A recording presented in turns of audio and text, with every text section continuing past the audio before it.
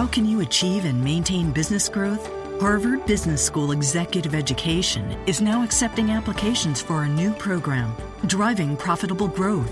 Taking place in Boston from October 25th through the 28th, this program focuses on business expansion and organizational growth strategies that can lead your company into the future. Learn more about this 3-day program for senior leaders by visiting hbs.me/growth. That's hbs.me/growth.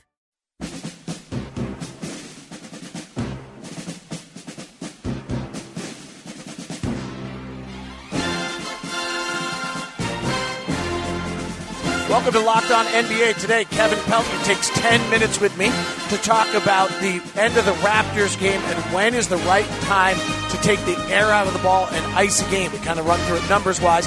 And then ESPN coach David Thorpe comes on the program. We talk about the development of players. The Royal Jelly, specifically Kemba Walker and C.J. McCollum, are a large part of our conversations. We jump into the value of the Warriors and how they've done it. Talk a lot about that Spurs-Oklahoma City game as well. That's all coming up, and it's brought to you by our friends at SeatGeek. Go download the app for SeatGeek right now. You'll have the best and easiest way to get your tickets to any event, whether it's a concert, a theater show, or a game. And go to the settings tab and enter the promo code LOCKED. You will get $20 back after you make your first ticket purchase on SeatGeek. Thank you very much for all who've left 5 stars. It makes a huge difference. And thanks to our sponsor, SeatGeek. Here's Kevin Pelton.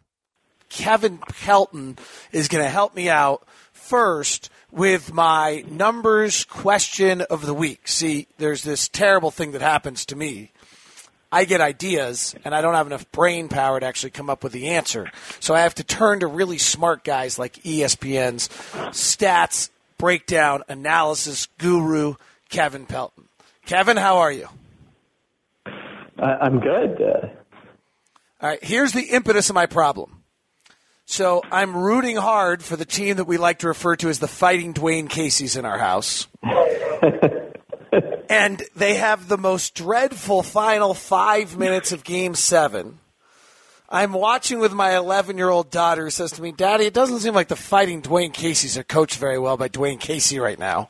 And I said, I think you might be right. And I put her to bed, and I said, well, honey, the Fighting Dwayne Caseys live for another day, but it sure wasn't pretty, and no, it wasn't very well coached. And then I started to think about it. Well, was it? Was it as bad as we think? So with 5 minutes left in the game Sunday night, they're up 10. They completely take the air out of the ball. They score 2 points before DeRozan goes to the free throw line with 6 seconds left. Yet they win. And only on one possession in the entire game did Indiana even have a chance to tie. And so I went and did a little math, and this is where I'm going to lead you, and then I need you to help me out. So my hypothesis going to do the math was that maybe it wasn't as bad as they think. My thesis is that actually they got scared at how bad they were, and they didn't take enough air out of the ball. And let me tell you what I've come up with here, okay? Okay. Some of these will be very basic to you. In average, teams average 2.04 possessions per minute in an NBA game. In the clutch, it's about the same. It's actually 2.05, okay? The average points per possession is 1.03 in the NBA. In the clutch, it's actually higher. It's 1.076. So, in the final 5 minutes of a close game, the total possessions a team should expect to have are about 10.2, and they should score about 11 points on average. Now, that includes free throws and fast breaks and everything else.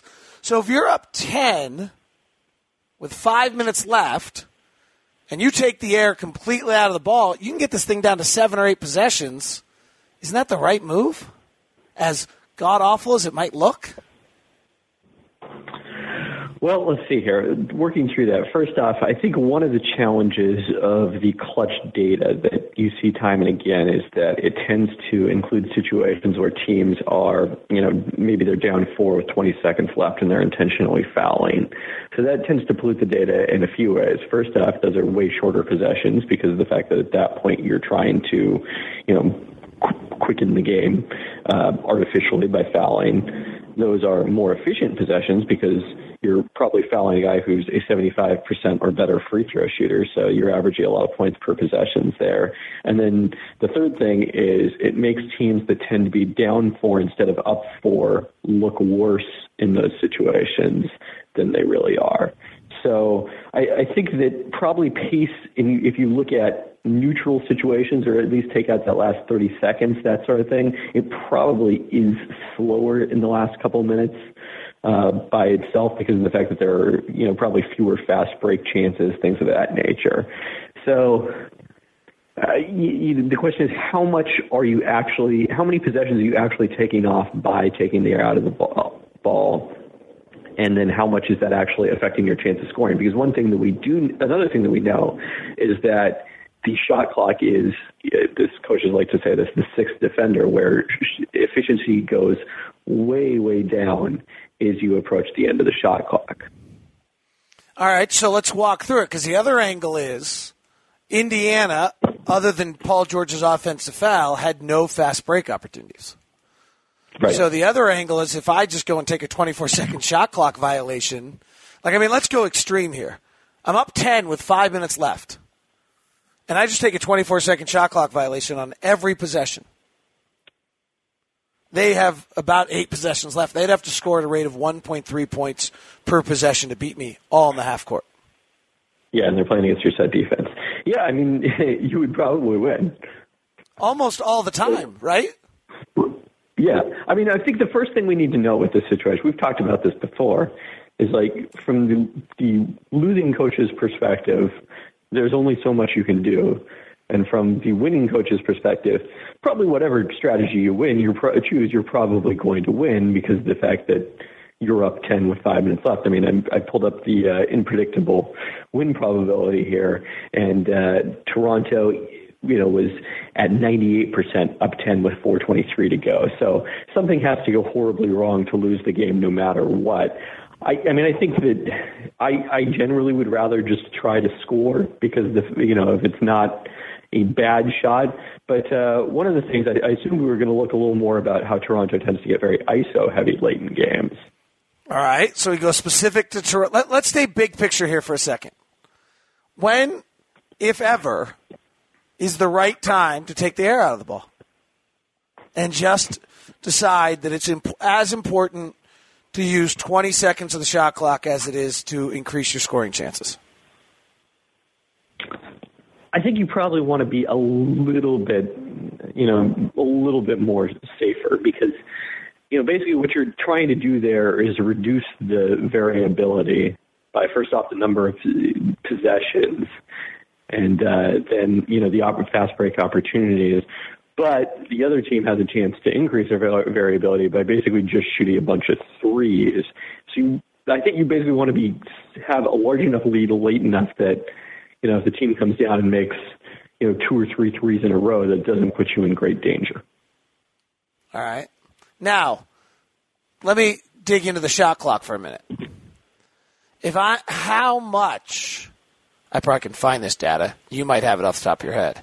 How much am I really on a league average if I shoot at 6 seconds on the shot clock instead of 12, hurting my team?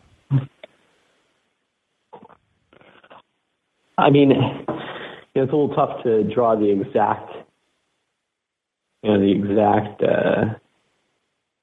figure for that because the fact that basically you're foregoing every opportunity up through 12, every opportunity up through 6, and over time those opportunities become limited. Okay, I hear you, but let's play around with this for a second, and I'm going to simplify the math, and then you're going to tell me I've simplified it too much.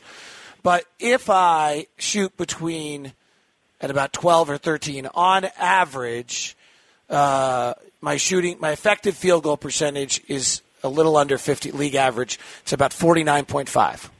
Okay. Okay. If I move that down to between 4 and 7 seconds on the shot clock, the league average drops to 46.6, only 3 percentage points. I would argue that I'm better off denying the other team an entire possession. I'm hurting my chances by 3 percentage points per shot attempt, but I'm better off if I can take 8 to 10 seconds on every possession over a course of 5 or 10 possessions. I'm being able to get the opponents down an entire possession. That's a better scenario to take the air out of the ball. I think when people talk about taking the air out of the ball, usually they're talking less about shooting with 6 on the shot clock and more about shooting with 1 or 2 on the shot clock, which is what we saw from Toronto last night. All right, let's go there. The average, this is really where you're more often not bailing yourself out, the average difference between those two is 9 percentage points. Still might argue that you're better off taking away a possession than and having, I think my math, if you take 5 possessions and you save yourself a possession, it probably comes out about even. Yeah, if you're taking 6 seconds off the clock each time, let's say, so that it has to be 4 possessions, for you to eliminate 1 possession, 4 of your own possessions to eliminate 1 possible possession, then, yeah, as long as the difference is less than 0.25 points per possession, you're coming out ahead, I guess. Let's go. I don't want to overgeneralize and box you into a corner, but as I did this, I was stunned a little bit that taking out the air out of the ball actually makes a whole heck of a lot of sense, as awful as it is to watch. Well, I think here's the thing, and this is maybe a more general point even than this, is, when that strategy goes wrong, you'll remember it. When that strategy goes right, well, it's just a thing that happened. The game was already over anyway. Right. I think there's a lot of situations like that where we tend to evaluate a strategy by, hey, what happens when it goes horribly wrong, as opposed to what happens most of the time that we don't even notice. And what I noticed when I went back possession by possession is it's after the first 2 turnovers, it's almost as though Casey cracked. They then have a few quick possessions, and if Valanciunas doesn't keep them alive with a bunch of tips that lengthen them, they actually were then they weren't shortening the game nearly as much after the first 2 turnovers when they probably should have stayed with that strategy. Yeah, I know what I remember the last couple of possessions where they were shooting at the shot clock buzzer, basically, and getting very difficult contested shots. All right, so what was going to be your point about isolation before we put this one in the bank is just another thought-provoking waste of people's time? Really interesting opportunity for people to think about the game differently. Yeah, that's what I meant. Well, I tend to not be as anti-isolation as a lot of people, and I think that the thing that gets forgotten sometimes is that the value of that is, first off, it's a lot easier in isolation to manage the clock, to get to your point, because if you're running a pick and roll, you're kind of to some extent at the defense's mercy of what they give you, or especially if you're running more of a motion continuity type offense, that shot may present itself at 18 on the shot clock as opposed to, you being able to wait to take it all the way down. So that's one reason why coaches run isolations at the end of games. The other reason, I think, is because of the fact that those tend not to end up in turnovers. So at the worst case scenario, you've got a chance to get back on defense. And the correlation is not perfect between assist rate and turnover rate in clutch situations, but Toronto has had during the regular season, the 3rd lowest assist rate in clutch situations, better than only the Lakers, which is notable, and Detroit, which must be a lot of Reggie Jackson going one-on-one and maybe Andre Drummond putbacks. But they also had, one of the 5 lowest turnover rates and in the league, and that's one reason why they were generally quite efficient offensively in clutch situations. Oh, that's really interesting. And if you don't turn it over, the thing that really happens is you're keeping them in the half court. And if we think about Indiana, last year, Indiana averaged 0.89 points per half court possession. So now, if you can take away the fast break, means even more reason to take the air out of the ball.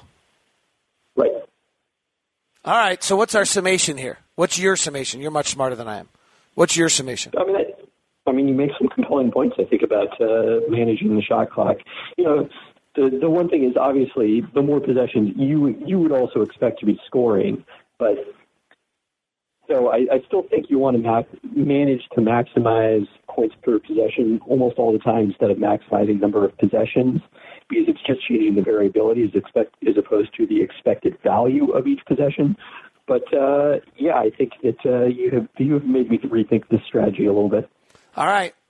Another time, longer time with Kevin Pelton. We'll certainly do it soon. Thank you, KP. All right, always a pleasure.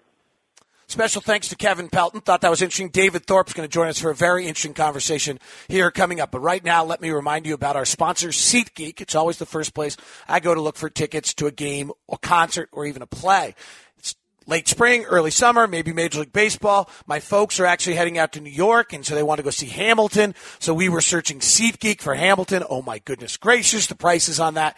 But if they use the promo code LOCKED, they do get $20 back, which is a bigger deal if you're doing it on baseball games or something of that sort than if you're doing it on Hamilton. Let's not kid ourselves. The prices for Hamilton are insane, but SeatGeek was able to let my parents look at all of the prices available, all the tickets in one place, as the same thing would for Major League Baseball game for you or some NBA playoff game you might be going to, and then they rank the seats. So while maybe that seat's a little more expensive, SeatGeek told me with their big green circle that that's a much better price. It's always up, honest, and up front. Unlike StubHub, there's no surprises on the back at checkout. And if you use the promo code LOCKED, you get $20 back as a rebate. So, free SeatGeek app. Go to the settings tab, add the promo code LOCKED. SeatGeek sends you $20 back. Share your experience with me. Everybody else has told me what a great experience it's been. So, go to SeatGeek, get the app, use the promo code LOCKED, and you'll enjoy it. Here's David Thorpe. All right, thanks to Kevin Pelton for the numbers geek. Now let's get into some other different type of basketball. We'll do it with David Thorpe, ESPN. They call him Coach Thorpe. He does great work. You hear him with Zach all the time on their podcast, Executive Director of Pro Training Center in Clearwater, Florida, and longtime ESPN coverage on True Hoop blog and all throughout. Worked with many NBA players over the years and always has a great insight. David Thorpe, thank you very much for joining the Locked On NBA podcast. Thanks for having me, David. Good to talk to you today. All right. So I lead every podcast the same way. What do you believe in? I believe in love. I believe in marriage. I believe in fathers first. I believe in aggressive man-to-man defense. I believe in pressing. And I believe in getting 2 guys on the ball, 3 guys rotating. And I believe in don't guard any shooters if they can't shoot. So Andre Roberson is going to be left wide open like he was in the out-of-bounds timeout. Absolutely night. Right. I'm not sure that was the play. I'm hoping, dear God, that was not the play call on Kevin Durant unselfishly moved the ball to Andre Roberson last night. Why was he even in the game? That's a fair question too. Is you got to make sure you got shooters, and at the end of games, you got to get shooters in. We'll get into a bunch of other stuff, but what was your thought on the insanity that ended that game last night? I was really happy to hear the TNT guys post-game say what I was thinking. And keep in mind, David, I'm 51. I started playing basketball. I wouldn't call it seriously, but in 1974 is when I started. I played for a very, very well-known and terrific high school coach. Been coaching since 1987, won 4 national AAU championships. I'd helped NBA players, NBA teams for 20 years, whatever. And I've got guys all over the world that I watch every day, all day and night. I'm watching games, and I've never seen that before. And those guys who have as much experience, if not more than me, said the same thing. I've just never seen a push-off, and I believe that's why the referee didn't call it. It's just refereeing is very much about anticipating, but also having discipline. I've wrestled a lot too in all my years. You anticipate something's going to happen. But you have the discipline to wait to make sure that you see it, which is the number one rule on refereeing. Really, you got to call what you see, not what you think or expect's going to happen. And I just don't think he had any clue that Waiters would clear out before he passed the ball. And I believe, and I don't know that anything's official yet. I've been watching tape all day. That really should have been an offensive foul, not a violation. And I don't think there should have been shots awarded. Because you know how if you commit a foul before the ball is inbounded, you shoot. I think that's a player control foul. It should have just been Spurs ball out of bounds. That's my analysis of the call. What do you think? That's exactly what Ken Mauer said after the game. Mike Monroe, longtime San Antonio official, was the pool reporter that went to Ken Mauer, and he said exactly that. He said it should have been an offensive foul, and he said, and we've never seen it before. Yeah. And I think there's a level on my daily podcast. I talked about, the Jazz fans are bitter. Literally, there was a specific call this year that cost them the playoffs. Like, Jeff Withey slam dunk, fouled 3 times against the Houston Rockets that they lost the game to the Rockets, right? Like, I mean, it's crazy. And so there's definitely a feeling in this town of, like, just being screwed and changing the year. But there's 6 calls that could have been made in the last 20 seconds of that game or 12 seconds, and I don't even know which one they're supposed to call. Manu steps on the line. Waiters jumps when he throws the inbound. Waiters fends off to get the inbound in. Durant's clearly fouled when he's trying to catch the ball. LaMarcus Aldridge is grabbed by Ibaka. Like, where is the line where you call these and don't call them? And that's what's so impossible about officiating this game, and I don't know the answer to how to make it better. Well, some people think that there should be more review. I'm not a guy that, I'm a big flow guy, and I don't like breaking the flow up. But I can tell you this, when you have a play happen when the clock's not even running, that's something I think can be reviewable. And although we shouldn't be worried about legislating against a play that all of us have said have never happened before in human history that we're aware of, it is hard to call some things. Like the Durant being fouled, to me, was more of a loose ball. Ibaka grabbing people, not so hard to see that, but I know they tend to let that go. Although Aldridge had the ball when Ibaka grabbed his jersey. I'm sorry, this is not wrestling. This isn't football. This is basketball. And in the case of, and yes, Manu, it looks like he stepped on the line. That would have been a violation. The second time would have been technical. You remember in the old days, they used to do that on purpose all the time. They used to get that violation right away to reset so you could set your defense and kind of maybe already get to see what the offense is doing. But that's all it would have been. That didn't really affect the play. Waiters wasn't throwing it. The clear out, to me, you can't miss that. But to me, it's over. I like what Manu said. It's over and done with. They lost the game. It absolutely could change the series. The Spurs suddenly, I think they're a significantly better team. I thought San Antonio played horrifically in many stretches of that game. And unless they continue to do that, which I will allow is possible, I wouldn't say it's plausible, but it's possible. And in particular, I thought Duncan looked as old as I've ever seen him look. And I thought Parker, who used to be one of the greatest of all time at attacking downhill, despite weighing 85 pounds and finishing, he didn't even try to take some shots where he had angles to get scoops up on the glass. He just didn't even try it. They looked old. That to me was a concern. But Kawhi also was bad. He's not old. I still don't think Oklahoma City has any clue what to do with LaMarcus. To me, LaMarcus has become, a top 5, top 6, elite, offensively maybe top 3, top 4 player in the world, best big man in the world in terms of offensive stuff. They haven't solved him at all. They just played much harder and more aggressively. My guess is you'll see a sharper San Antonio team. Doesn't mean they'll win both games there, but there is some pressure. You go down 2-1. It's a snowball now. Now the Thunder have a real chance to win the series if that happens. On the simplest sense, what was so interesting to me about the game is the Thunder were better than they were. And I just didn't think I'd see that. I thought the Thunder could win. Well, but I thought it was because San Antonio played so bad. Like, here's an example, David. Listen, Oklahoma City played well. It's not like they played amazing. They played well. I thought Kevin was really good. I thought Russell was somewhat under control for him. But there was a play third quarter yesterday where, the Oklahoma City's up maybe 5 or 6 or maybe 4 or 5, and the Spurs had already tied and taken the lead at one point after coming back. And Duncan gets the rebound and just completely goes brain dead that Russell Westbrook, who he knew was standing next to him, would try to make a play on the ball. Westbrook makes a play on the ball. He gets the ball and ends up, if you remember, he had that 3 in the corner where for some reason he dribbled it first, which is never a good idea before you shoot a 3. Aldridge was guarding him, and he made the corner 3 at like the last couple of seconds of a shot clock. So that 3-point swing in a game that was decided by 1 point, there was a few of those were just absolutely nothing. It looked like the Sixers were playing and not the Spurs. So that's why I say if the Spurs keep doing that, then they're in trouble. But my guess is you'll see a better game from them. And Oklahoma City, I thought, played well. I'm not sure they'll play that much better. And to me, they still haven't figured out Aldridge at all. And I think Kawhi will play much better than what he did. I thought he was bad yesterday. Getting an early foul, he started getting aggressive defensively to the middle of the third quarter, and then he started picking it up. And they just had a really bad start.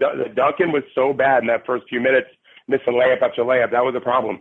How does, and this is the million-dollar question, frankly, if it was answerable, the one person who had it would move forward in life. How does a collective group play as disengaged as Oklahoma City did in Game 1 and then play as engaged as they did in Game 2? Okay, so this is just a theory that I have. I don't know for sure that I'm right, although I've been around a long time, as you know, trying to be smart about covering basketball and coaching basketball and whatever. I'm always a big believer that what happened in the previous series carries forward. It's a trace that stays with you in a sense. And I just thought Oklahoma City, it was so easy. Dallas is, when they lost Deron Williams, like I thought that series would go 7 just because Rick Carlisle is a genius and I would never say that he can't figure out ways to win. And I thought they would get in the Thunder's heads a little bit. And it turns out they did in Game 2 and won. And then when D. Will went out, that was it for them. And they knew they had no chance to win. And they thought Raymond Felton did the best he could, whatever. But they knew they were not winning the series without him. And so I thought Oklahoma City eased to that series win in 5. And they just didn't elevate themselves on their own, which is required sometimes to take being punched in the mouth one time. And we've seen this throughout playoffs many, many times, where you kind of a hangover from Game 1 from the previous series. People think, David, there's a fatigue factor because of the last series you played going to this one. But I happen to think it's just reverse. I happen to think that when you just don't have to play at a certain intensity and energy level in the previous series, you just don't manufacture it. Now, sometimes you can respond during a game. The problem with Oklahoma City in Game 1 was they were down 30-10 before they knew it. And then it was a 30-point game. Well, that game's over. And that game was over more or less in the first quarter. And so the rest of it you can throw out. You're not going to come back against the Spurs in that situation. And they got punched in the mouth and they responded. I mean, the biggest thing yesterday for Oklahoma City was they didn't run back to shooters. They raced. They didn't show. They showed aggressively. They didn't bump. They bumped hard. They kind of uglied the game up a little bit, which is what they should have done. And I thought it knocked the Spurs out of their offensive sync for much of the game. Pop even talked about it some. They looked out of character. Oklahoma City deserves total credit for that. What I'm arguing is I think there's a response now that the Spurs have to be able to adjust to that new level of intensity. They've dealt with it before. And I don't know that Oklahoma City has as many answers beyond just play harder. To me, they are more who they are and have been for some time. Going big picture here for a second. A year ago or 2 years ago, you were talking with Henry Abbott, and you talked about your concept of magic, or royal jelly. Royal jelly. It's and I've talked all year long about the aspect of the Warriors that I think has not been discussed enough, which is that most of their bench guys have been dismissed by someone who focused on their negatives. So Livingston got moved numerous times because he's a non-3-point shooting point guard who can only play in the mid-range. And Barbosa, Barbosa was a non-visionary point guard who played with his head down. Spates, frankly, I still have a hard time watching. Iguodala was oft criticized in Philly, not only because they hate Santa Claus, but because of the fact that he wasn't enough in his late game play. And here, Steve Kerr and that organization has done something what would be the equivalent to me of rubbing the royal jelly on all these players. So, David, you missed what you're saying is beautiful, and it's right in line with everything that I believe in as a dad, as a coach for 30 years. But you left out the headline, right, which is, look what they did to Steph Curry. I mean, I thought I might have been the biggest Steph Curry fan in the draft when I proposed that he was Steve Nash 2.0, and I wasn't close to what he's become. That is royal jelly personified. And for your listeners who don't really know what that means, I didn't make up the term royal jelly. I just am the one who applied it to basketball. It is what science has called the food that honeybees feed their larvae, who are genetically all the same. The larvae, they want to make the queens, which helps increase, propagate the species. Without queens, can't lay eggs. Eggs are in a hive. Queens are what lays the eggs and in charge of the colony, and they give those larvae bigger space in the hive to grow. So think of it this way: they live in a mansion compared to a trailer, and they feed them much better food, and that's why they call that food royal jelly, and that's what takes these same genetically identical larvae into being queens. So what I figured out a long time ago as a coach myself is I could go as a high school coach and go recruit players. It was illegal, and I didn't have anything to offer. It's not like you in high school you can offer families money or places to move, whatever. All you can offer is just coach their kids as best as possible, and they had to see results from it. You had it, so it felt like the best thing I can do is just make my kids as good as they can possibly be, and believe in them and inspire them and make them think even beyond themselves. And what I've learned, David, is it actually works for NBA guys too. I built businesses now on that subject. In fact, I'm about to branch over to soccer, both overseas and the Premier League as well as probably the MLS here, where the same kind of concepts. I'm meeting with coaches and management executives and owners on the same kind of subjects. We have to take players and really present them a much bigger vision, but then we got to feed them the royal jelly, right? We got to give them more room to grow, more room to fail. And this is where I think Curry's been so freed, as well as Klay Thompson, by the way. Klay Thompson, his first 3 years in the NBA, never cracked 15 in the PER, which isn't the end-all, be-all, but there's no great players that have a PER of 14 in the world, and he was one of them, and he wasn't a great player, but they believed in him. They gave them chances to fail, and missed shots that some people think will be too quick on the clock or too tough. They've done such a phenomenal job, and I think the Spurs have done the same thing. Kawhi Leonard, I've often argued, he was the number 15 pick, David. I looked it up. I believe he did a 29.5 standing vert, in Chicago pre-draft. He was, they always say in the NBA you have to have one great skill. That cat had no great skills. And by the way, he couldn't shoot either. Never shot. I'm not sure he ever cracked 29% from 3 when he was in college, okay? He was a decent athlete. He was definitely very long. That was his best skill. And now he's probably first team All-NBA and easily, the best defensive wing player out there. They have created that. You remember when Pop said when he was a rookie, he's the future face of the franchise? Yep. That's royal jelly right there. I guarantee you, Kawhi never thought about that. Guy was not even a lottery pick, and he's on the Spurs.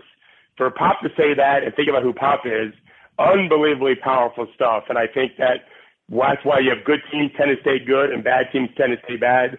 Management makes good things and bad things happen, but also the right coaches help bring about those players to become the best players they can be. And they create a Mo Space who Memphis was happy to get rid of, and who now gets buckets everywhere without conscience, which is who he's from my area in St. Pete. His high school coach played for me in high school.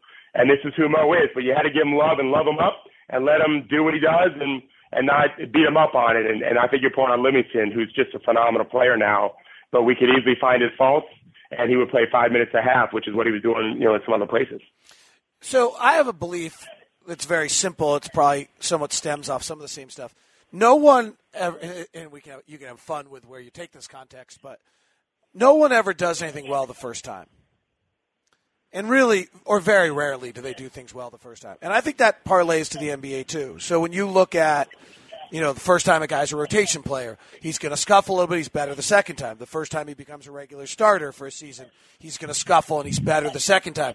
When Gordon Hayward in Utah became a go-to guy, he was miserable the first year. He's been much better the second and third time through. And there's some level, what's the process inside of that, where you've got to do things multiple times, to have multiple experiences at things to be good at it in this league? So you're on an important point. So Malcolm Gladwell wrote a book where he talked about needing 10,000 hours to be, an expert at something, and some people are criticizing that. I for one, believe it. But I think you boil it down to this. I'll just give a simple example. So in my gym every offseason, I may have 7 NBA players on the court. I've had 15 on the court. We might have 3 on the court with some college kids or some guys in Europe. And last year I had a very good player from China here for a long time. We do our ball handling drills, and these are maintenance drills or learning how to do things you haven't done before. As coaches, we applaud our players when they lose the ball. We yell at them when they don't. Literally, I'm not at all speaking on hyperbole here. When you go as hard and as fast as you can, and some of the drills that we do, and you lose the ball, we applaud. And when you don't, so you never lose the ball, that's when I yell. That's when I raise my voice a little bit. You can only get better by failing. You can only get better by pushing your boundaries. I've always believed that there is a formula. There's a time we've got to try to grow your game and live with the results, be they negative or positive, That's what practice is for. That's what preseason's for. That's what summers are for. And then once the season starts, we want to mostly do that which we own, not what we hope to own or covet one day. And the best coaches, in the case of, I remember one time Phil Jackson kept letting Trevor Ariza shoot threes, and Henry Abbott asked me on, I don't know if it was video or radio back then. Henry said, "Why do you think Phil Jackson is letting Trevor shoot all these threes and he keeps missing?" And I said, "Well, I don't know, but I can only guess that he recognizes for them to be world champs, he's got to be a three-point shooter. Well, you're not going to be a three-point shooter in the world championships, meaning the NBA Finals, if you're not a three-point shooter, in mid-January. You got to let him fail and just not make him feel any pressure from it. Just keep learning from it." And that was the year, I think they beat Orlando in 5 games. He was great from three. That's kind of what you have to build culturally, with that culture of not be afraid to improve your game. Your point, David, is great. You have to recognize that failure is a part of this. There's very few people on the planet that can just jump into something and master it right away. Those are the elite of the elites of the elites. And that's not to say they're always successful. They just pick it up faster. The rest of us have to slog through. I always call it embrace the grind. It's hard to be great at anything. You better embrace it. There's going to be lots of bumpy patches. This is what it's like if you want to taste success. If you want it to be average Joe, then just be average Joe. You're not going to be a champion if you're afraid to fail. I love that phrase, do what we own. Interesting, I'll share with you from something I've seen I thought was really interesting, and unfortunately we didn't get to see in the second year. Dante Exum, in his rookie year, got criticized throughout the year for not trying to do things on the floor. And I would go to practice and watch him try all of those things in practice, and they wouldn't work. And he then wouldn't try them on the floor because he didn't want to hurt the team.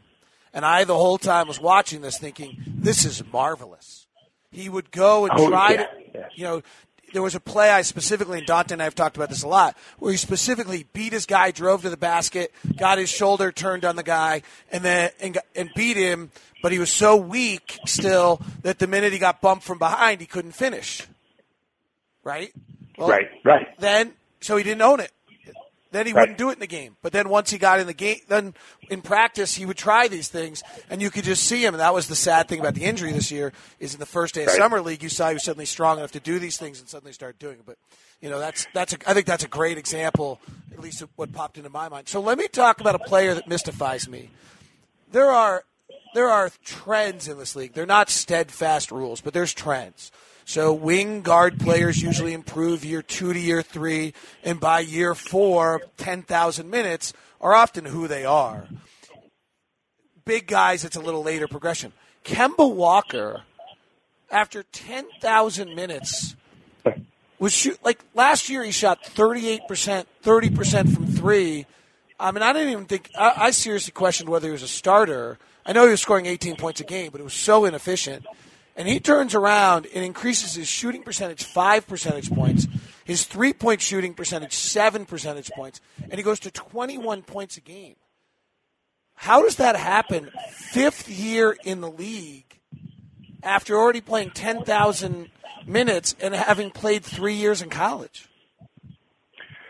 Well, it happened, number one, first and foremost, he was given the opportunity to continue to grow his game, and maybe even more importantly than that, internally, no one probably told him that, okay, this is who you are, and thank goodness for that. I've always rejected outright the notion that that a player is who he is at any age. Now, obviously, as you get older, and I've been lucky enough to coach 38-year-old centers, former NBA guys that are still making $600,000 a year in Spain, living on the beaches with their wife and 3 kids.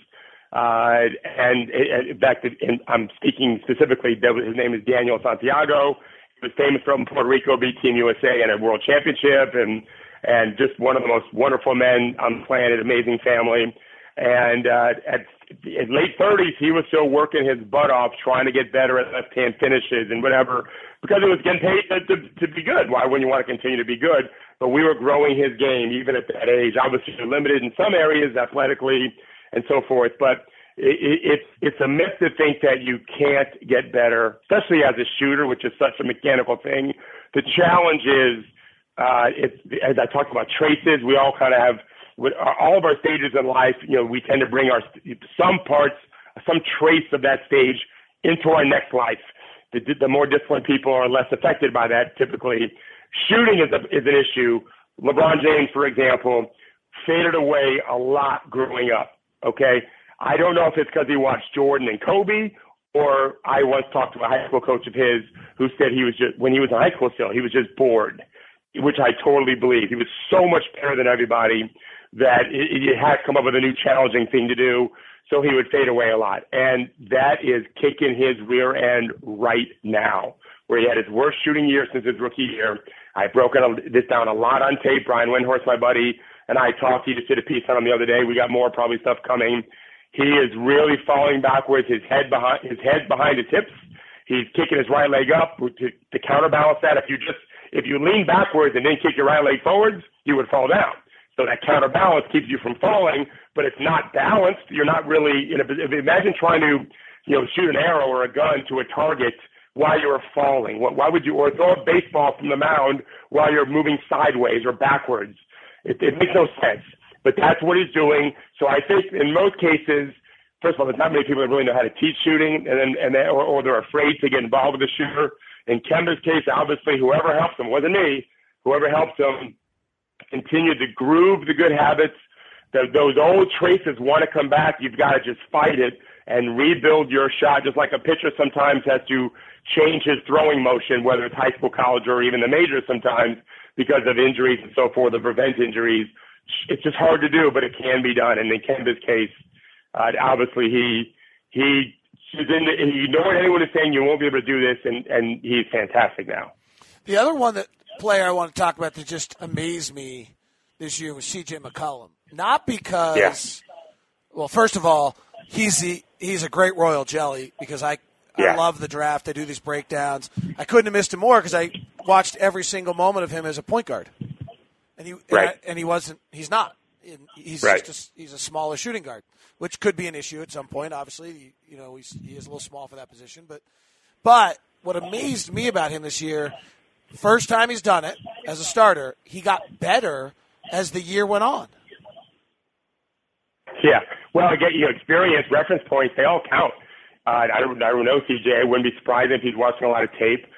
This is where, again, this is why I always say it's a coach's league, and people love to kill me on that. But this is why they have given him permission. So I always say it, to be great. They've run stuff for him. They've let him go. Years ago, I used to argue with Kawhi. Half the league, remember, he started game one for the Spurs as a rookie, as a 20-year-old rookie. He would not have started for at least half the league. Go look it up. Maybe even 20 teams, maybe even more, wouldn't have started. The number 15 pick from San Diego State, who was more or less a power forward in college, for a good team, actually a very good team, but not an elite team. They would not have started him on their NBA team at small forward, knowing that he was gonna fail some. But instead, the Spurs wrapped him up with love and coached him up like crazy and all that. Portland's done the same thing with CJ. They've really let him grow into the player that he's become. And on the guard thing, I get away from not a point guard, not a two guard. I argue with owners about this a lot, who they know I don't want to work for an NBA team for lots of different reasons. So they're not going to ever I'm not going to give them a song and dance hoping they'll hire me. It's just the opposite. I've already said no to them frequently.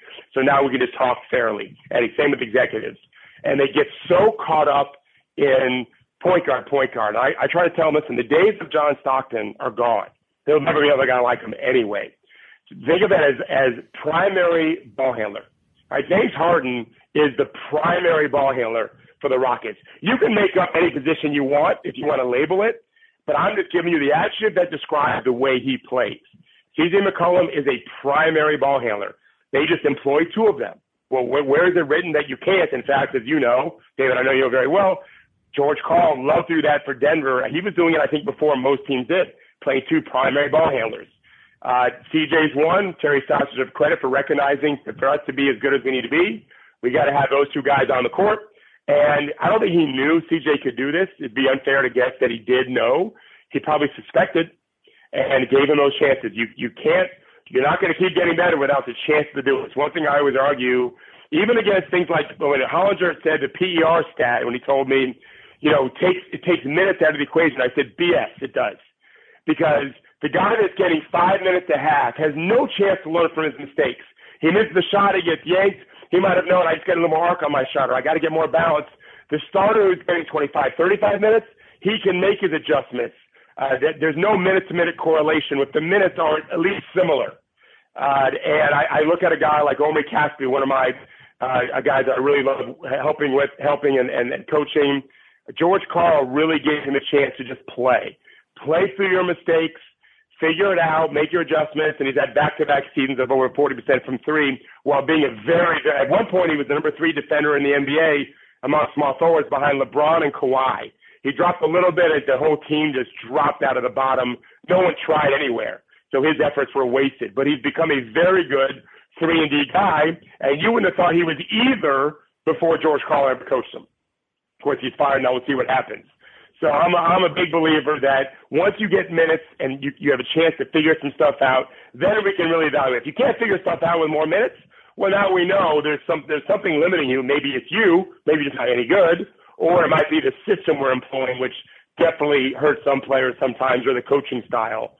Right? Scott Skiles isn't great at getting guys to play their best. That's just not who he is. Take a guy out of that system, put him somewhere else, you might see him prosper more.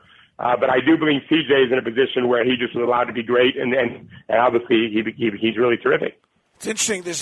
You mentioned Sacramento, which makes me wonder what the opposite of Magic Jelly is, or Royal Jelly. Yeah, because right? I don't think it's George. I think bad cultures and bad franchises, they tend to drag you down. Well, I can think of a player specifically who I was around a team once, and the player got traded.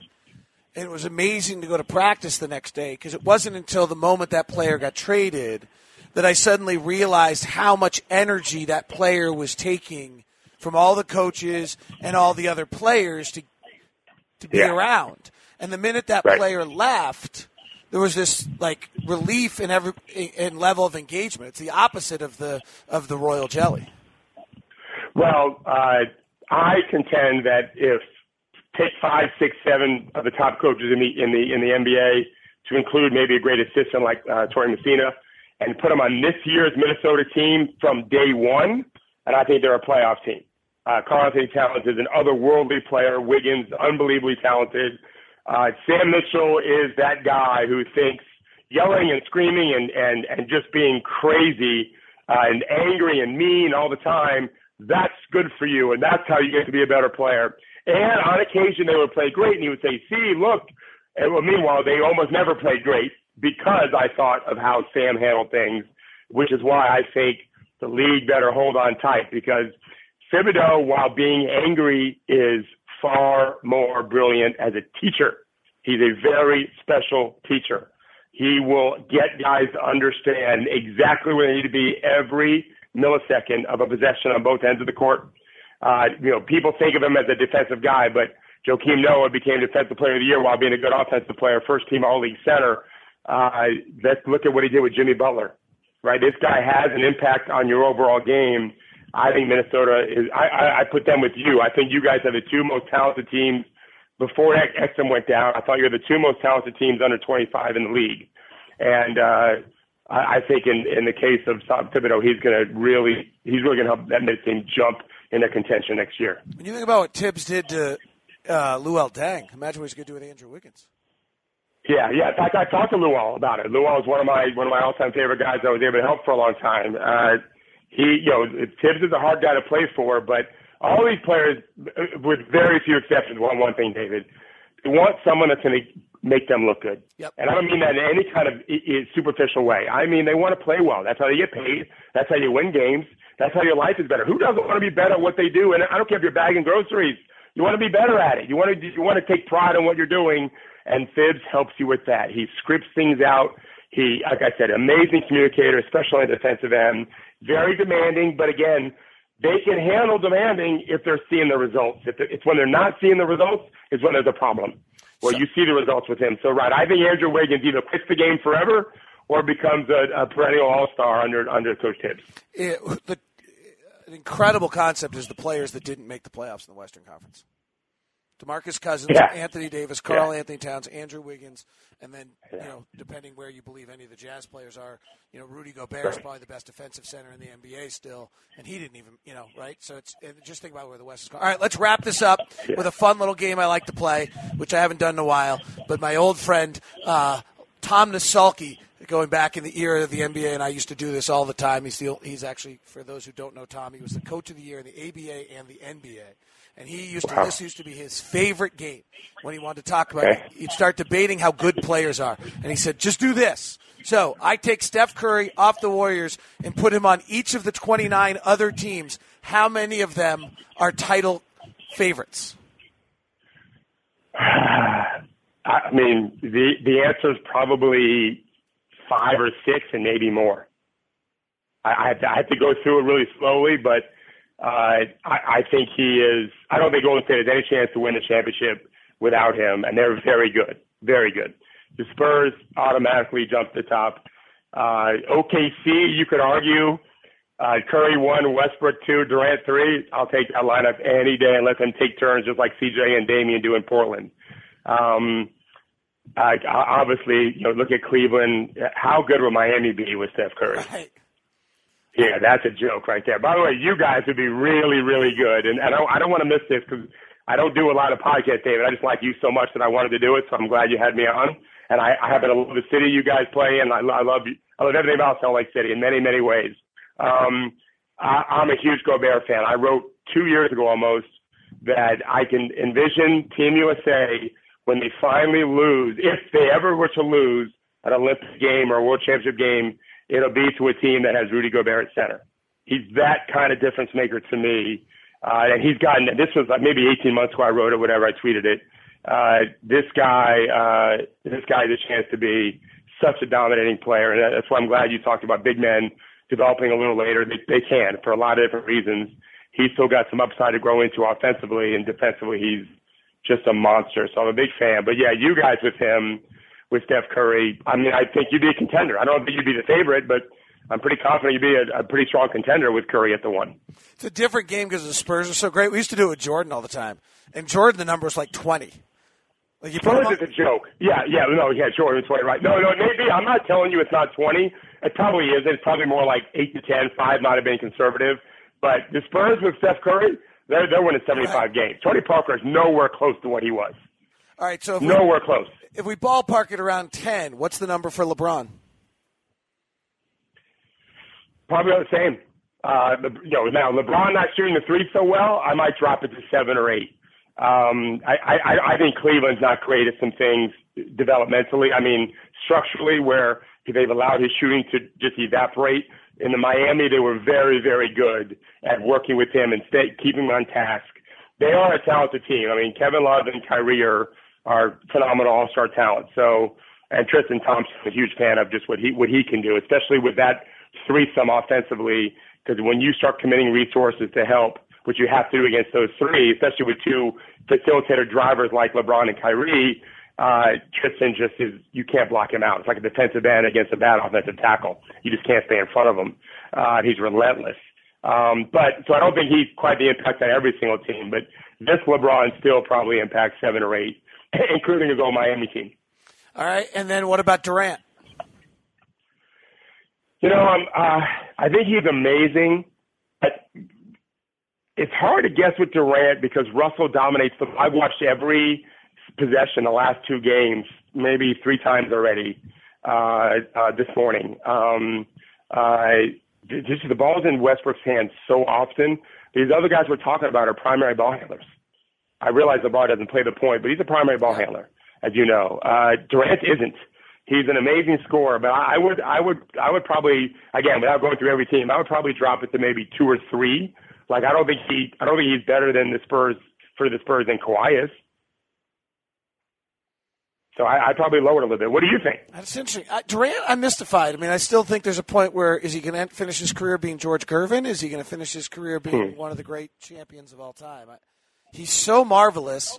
The best comment I heard about him recently was it's too easy for him to take contested shots.